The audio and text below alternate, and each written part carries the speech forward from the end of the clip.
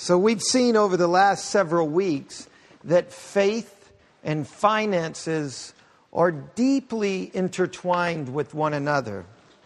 Our use of our money is one of the best thermometers we have of our spiritual lives.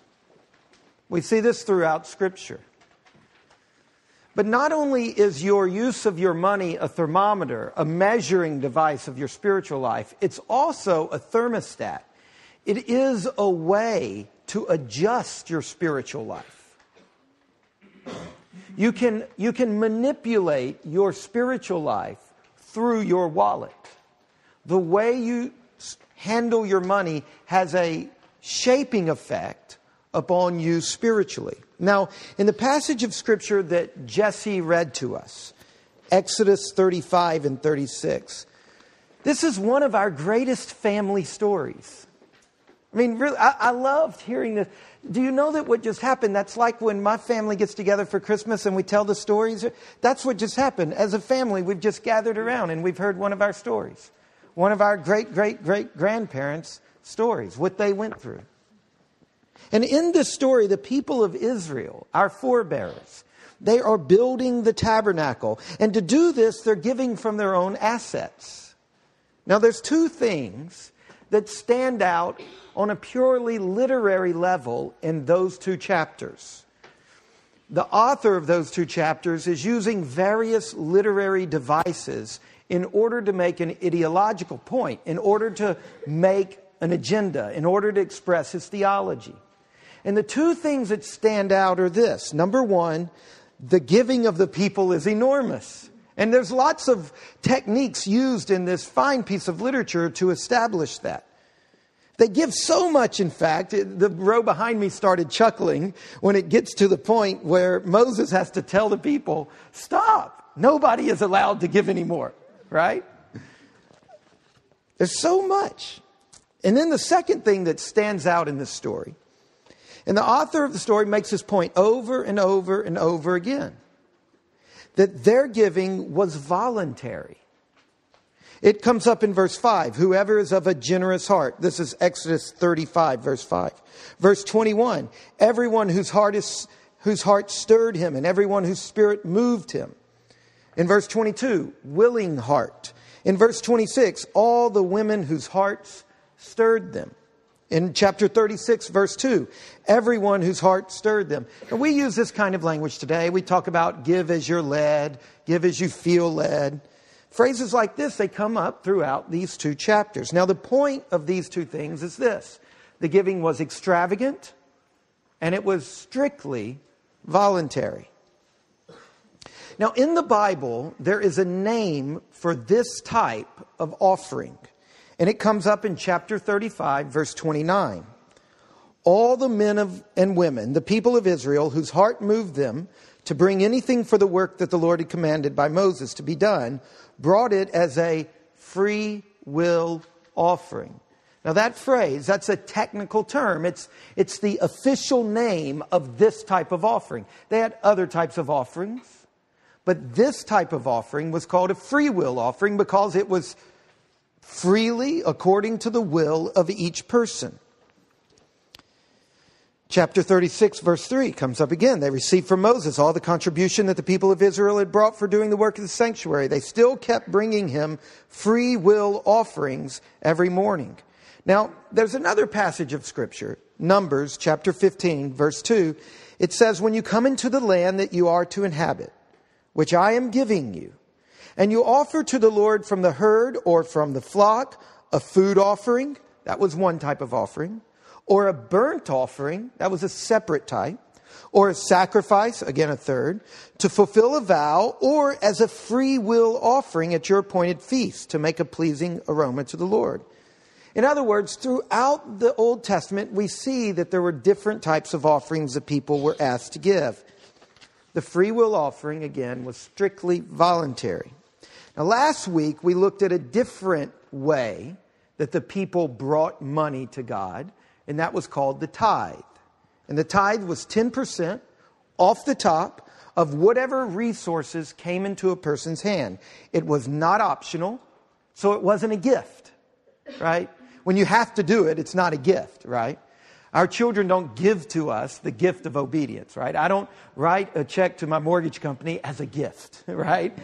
I'm repaying a debt. And the tithe in the Old Testament is indeed a debt. It's not optional, but the free will offering, this was a gift.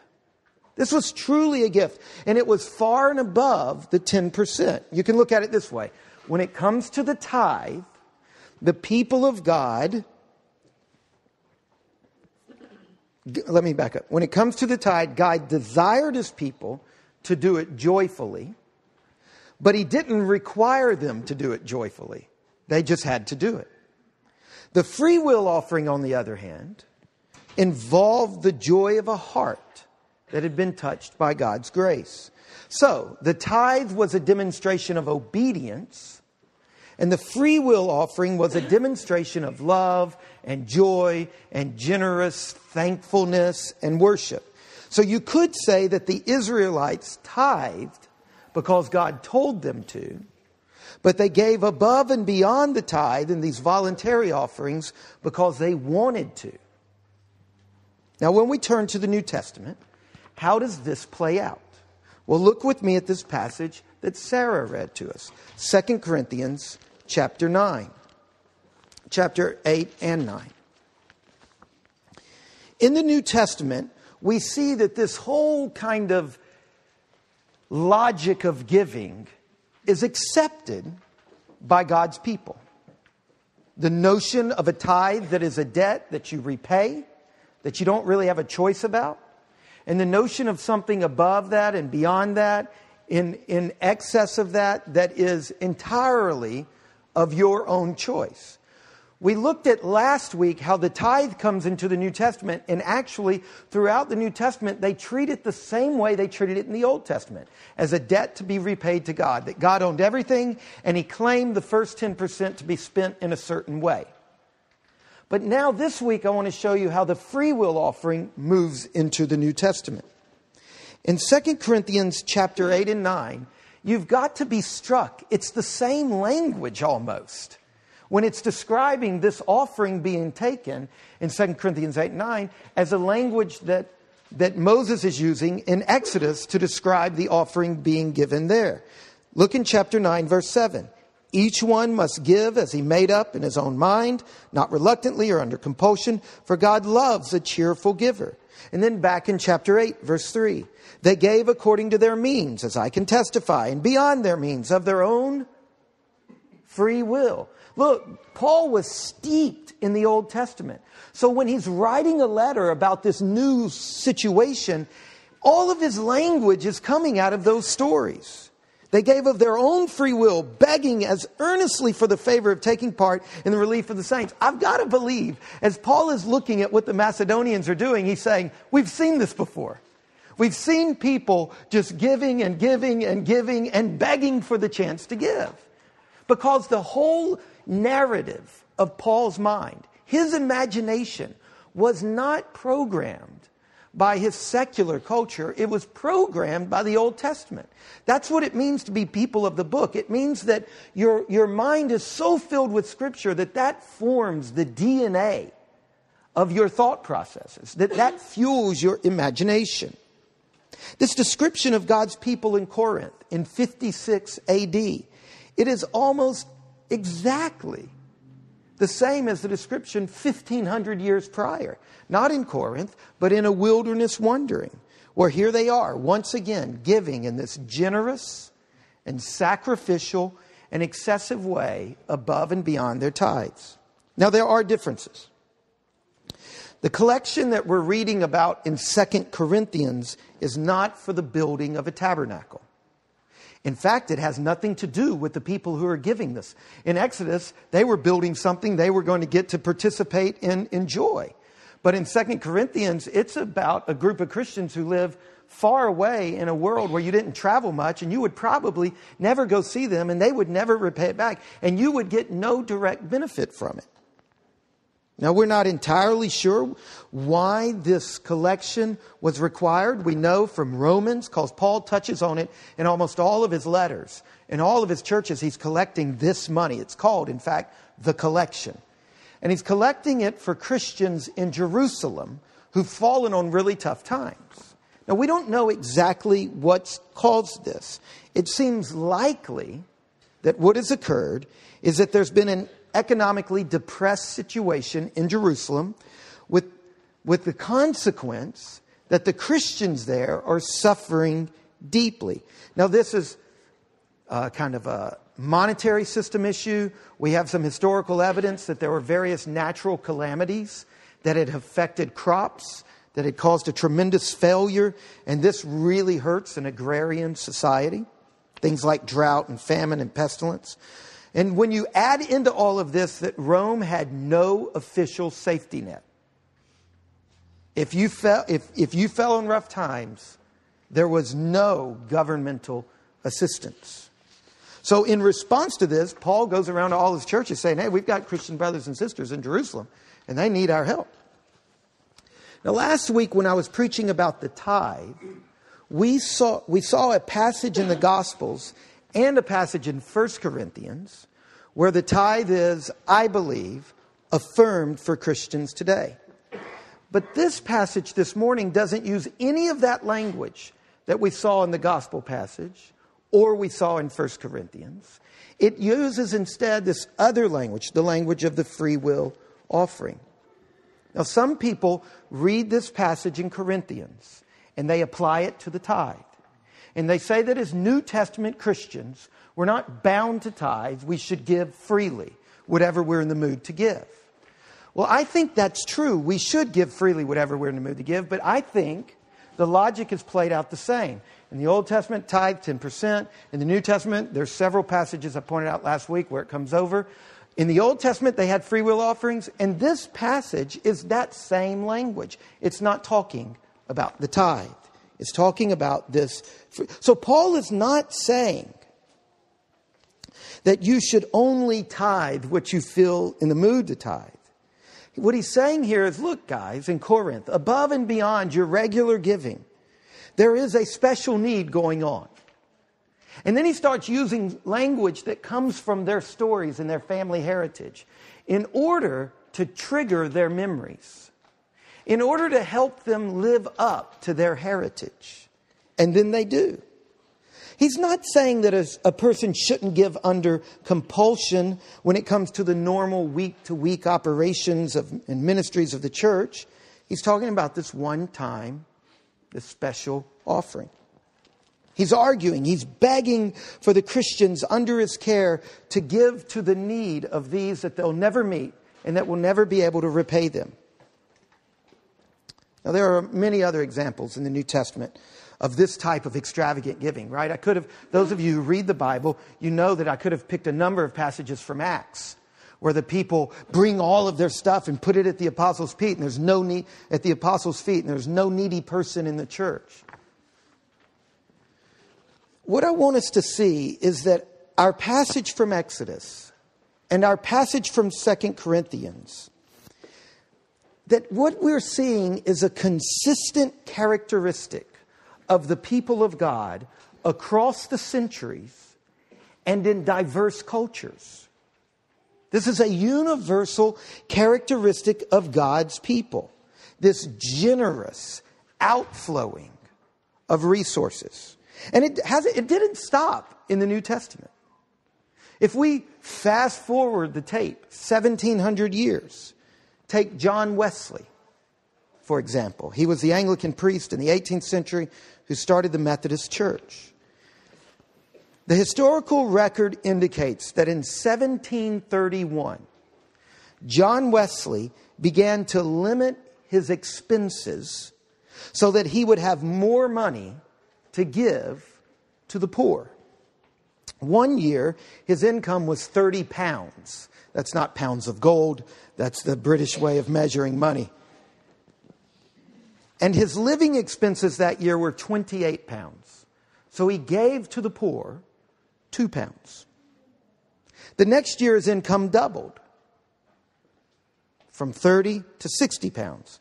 But he still lived on 28 pounds and he gave away 32 pounds. In the third year his income jumped to 90 pounds.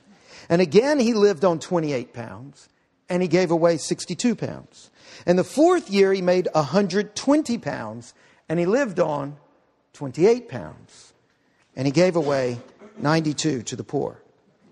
Now, Wesley preached that Christians should not merely tithe, they should give away all extra income once their family and their creditors were taken care of. See, Wesley believed that with increasing income, the Christian standard of giving should increase, and his standard of living should stay consistent. Even when his income rose toward the end of his life through royalties into thousands of pounds a year, he lived simply. He would quickly give away all the extra. At one point, the British government audited him because he claimed in his tax records only to have 2 kind of settings of silver, like 2 silver spoons, not settings. And he wrote back and said, it's really all I've got. Everything else is accounted for and given away. One year his income was slightly over 1,400 pounds, but he lived off of 30 pounds, and he gave away the rest. Now, at that point, his annual income was the equivalent of $160,000, and he lived on what today would be $20,000. Now, what I'm trying to point out is a pattern in the Old Testament among Israelites, in the New Testament among Gentiles, across centuries and across cultures, where God's people have a consistent way of looking at money. What we see in Wesley is someone who is saying, I will put a control on my spending myself, and I will go beyond the tithe for the sake of Christ and His kingdom. And if you've lived in the Christian church very long, you know that we could produce examples ad nauseum. Now, I believe God is leading our church to be a small church, deeply rooted in downtown Harrisonburg. And we're going to be small. We don't know how small. Maybe something in the 200, 250 range, the Lord willing. And we're going to plant other small churches. 3 small churches in D.C. got together and planted us. And we're going to plant churches that are deeply rooted in their place. Neighborhood churches. And instead of trying to reach people in other places, we're going to plant churches in other places to reach people. We want to reach just as many people as the big churches do. We just want to do it through small churches instead of becoming a giant regional thing. Now, to do this, money's part of the equation. For example, our current building is inadequate. For us to increase our space, the best option we've found is that we're going to have to quadruple our rent to double our space. Our rent right now is $900 a month. We're getting a great deal. We're going to have to get a normal deal, it looks like. Twice we've had more people in worship than chairs we own in the last couple of months. Not to mention the fact that our lease only gives us a 60-day window. The plan is for Urban Exchange, they own this building, to make this into a parking lot. And we've got a 60-day leash before they can invite us to find a new home. Then there's the fact that to be a church that plants other churches, we need to bring in other vocational ministers to be formed with healthy pastoral practices and habits and skills and dispositions. The kinds of things that are necessary for spiritual leadership in the church. Now look, we are living at the end of a dying gasp of a way of forming ministers, and it's awful. In the Western culture, there's been this 2 centuries long trend that assumes a minister is prepared when he leaves seminary. This is a terrible assumption. And it's wreaking havoc across our land, in the lives of people and churches. Now, as a church, we are investing in the wider work of God by developing with some other churches a model where we supplement a young minister's seminary training with a focused apprenticeship in a community of support and practical education. Here at Incarnation and in our network of churches, ministers will be mentored Just as Luke is going through this right now, a pastoral resident, just like a medical resident, right? You've gone through medical school, now you have to go through this moment of formation. And this takes money. Now we're blessed with Luke because Luke came to us without us having money. We don't have the money to support Luke and Mary Grace. So they committed to raising over 80% of their income on their own. So we pay Luke less than 20% of his salary. And the reason, why is he doing this? Why is he coming here and working full time for our church and working very hard to raise his support? Why? Because of the vision of planting small churches that take the gospel and the kingdom and liturgy and community and all the things that we embody. Luke graduated seminary at a great seminary. He could have gone and gotten a free ride at another church, but he came to a church where he not only has to work, but he has to work to pay himself. Now, so we're finding creative ways to live into our vision without money is what I'm kind of getting at. But to plant other churches, we're going to not only need to support other ministers. Luke's with us for 18 months. We're going to need to bring in other ministers. And why? To send them out to plant other churches. And when we plant those other churches, we're going to need to do for them what our parent church did for us. We need to give them money. It's not fair to plant a church on a wing and a prayer. And likely our church is going to continue we use outside support now. Our budget's $190,000. We guess that we're going to need to raise about $70,000 of that in outside support this year. We're still not big enough to pay our own way. If any of you have had children get married and move off, you know that's a stage at the beginning, right? And we assume we're going to need outside support for another year or so. And when we plant churches, we want to be able to support them. Now, one of the amazing things that God is doing here at Incarnation is the relationships He's giving us with those outside of our body. I think of Janina in Bolivia, right? God gave us that relationship through a serendipitous conversation in a bowl of good one day, and now Janina's back in Bolivia. I think of Alice in Kenya and the girls' school, right? In an amazing way, Alice shows up at a worship service, you know. I mean, we know the human level relationships that God are there, but it's amazing, right? I think of Muigai and Valerie that are on the cusp of moving to Nigeria for the kingdom of God, and of Ken and Emily Wittig, who are related to our church, and they're serving the poor and the homeless in this community through a work recovery program called Our Community Farm. And I think of Hearts, which is a tremendous response to need in our community. Dennis and Leah. Dennis is working on his master's degree at UVA, or the other one. Oh, that one. No, I'm joking.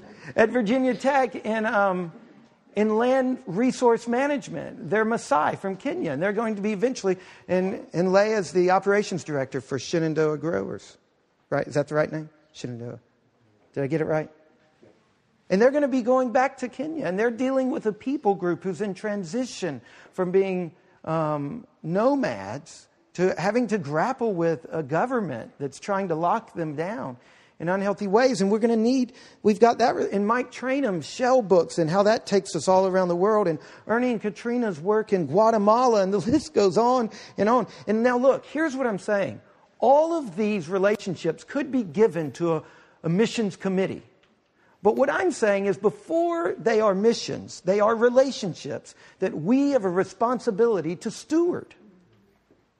Our responsibility is the relationship with Janina that we must steward, that has financial implications at times, I hope.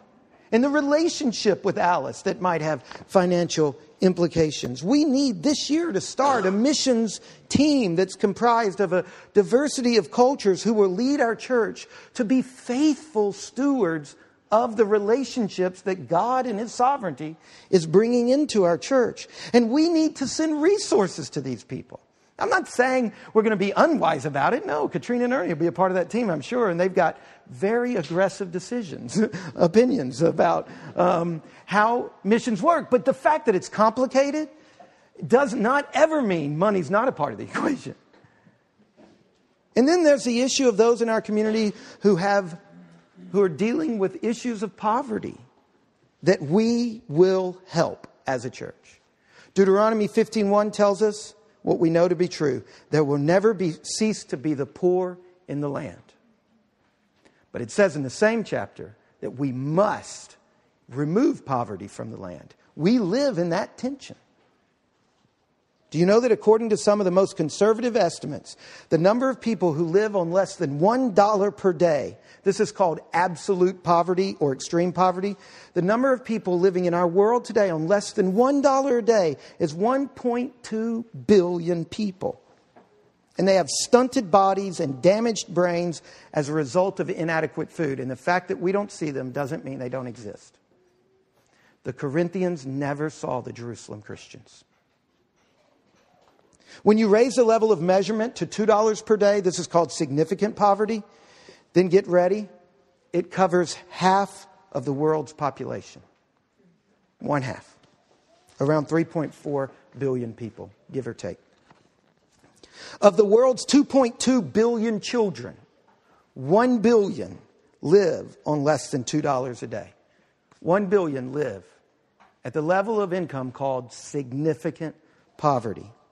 The most conservative estimate is that 25,000 people die every day due to starvation. That's one person every 3.5 seconds. In other words, since we began our worship service, around 350 people have died of starvation. And by the time we end the service, something like 1,500. Hunger and starvation stalk the land.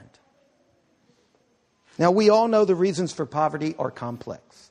I'm not trying to, play on your emotions in order to override that. But at the risk of oversimplifying, let me boil down an enormous amount of scripture and scientific, sociological, economic, political analysis into 3 basic categories of poverty. 3 general causes of poverty in our world today. Number 1 is natural disasters. Number 2 is laziness. And number 3, it's those who are made poor by the actions of others, whether directly or indirectly. And the Bible lists the major ones: exorbitantly high interest rates, greedy business, corrupt legal systems, the failure of government to provide a wise and sufficient form of welfare, and the exploitation of illegal immigrants is one of the 5 major causes of poverty in the Bible. Now, our next Cafe Veritas is going to be on illegal immigrants in Harrisonburg. Now, at the end of the day, God does not have a laissez-faire policy when it comes to poverty. Scripture is clear. The church, every church, must face up to the poor.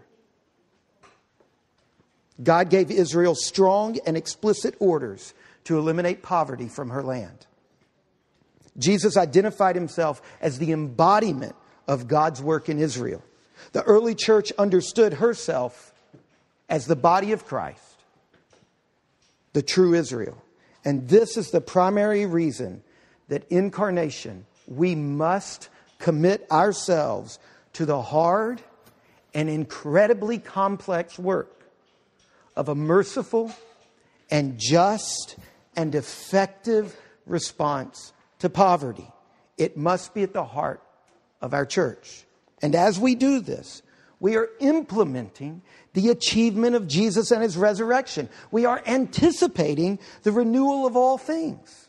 The church was brought into being by Jesus and energized by his Holy Spirit. And we are called to be agents of transformation for the Father. We are to bring the transformative news and work of God's kingdom to the whole of creation.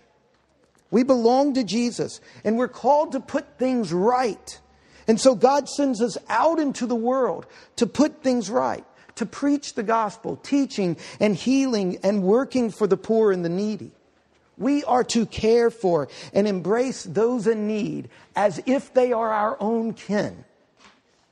This requires very wise and very merciful actions. So all of these things, our need for buildings and formation of ministers and planting churches and missions and helping those in need, both in our church and outside our churches, all of these are reasons that I beg you to be a generous and sacrificial giver. And to do this, for some of us, not for all of us, But for some of us, the real issue is lifestyle. We need to recover a sense of enough. A sense of abundance can only exist when we have a sense of enough. I gave this quote last week. Abundance is having few desires. It's not in having many things. To be the kind of church God is calling us to be, for some of us, our lifestyle is going to have to change. Not for all of us. We've got to see that what we do with every cent says something about our view of God and what He means to us and what our values are in this age and what we think our few years on earth should be spent for. Developing a way of life that is content with enough and that demonstrates this contentment by a conscious acceptance of a level of consumption that stops increasing. That says enough. My appeal is that some of us would alter our lifestyle. Now look, this is not a matter of urging you to make painful financial choices. There's a place for that. Please make painful financial choices. But what I'm saying is that for some of us, what we need is to realize that our drive for more is damaging our well-being. So I'm not inviting you to sacrifice for others. I'm inviting you to life. I'm inviting you not to sacrifice, but to stop sacrificing. The shalom of your own life. We directly damage our own well-being by driving every year to increase and escalate our consumption. What we need is another vision of life.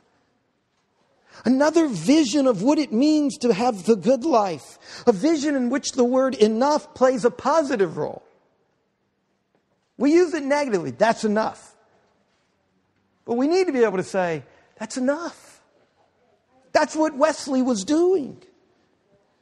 What we need is this vision of life, living life in a way that creates new possibilities for neighborliness, new opportunities to demonstrate care for our surroundings, new opportunities where we actually have more time available in our harried lives.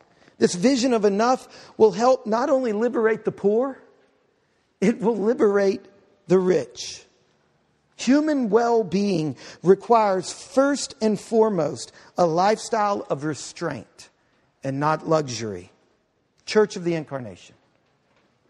Let's live up to our family heritage. To the heritage we saw in Exodus and in 2 Corinthians and in 18th century England. And many people in our church are embodying in ways already today. Let's live up to our heritage. Will you bow your heads and close your eyes?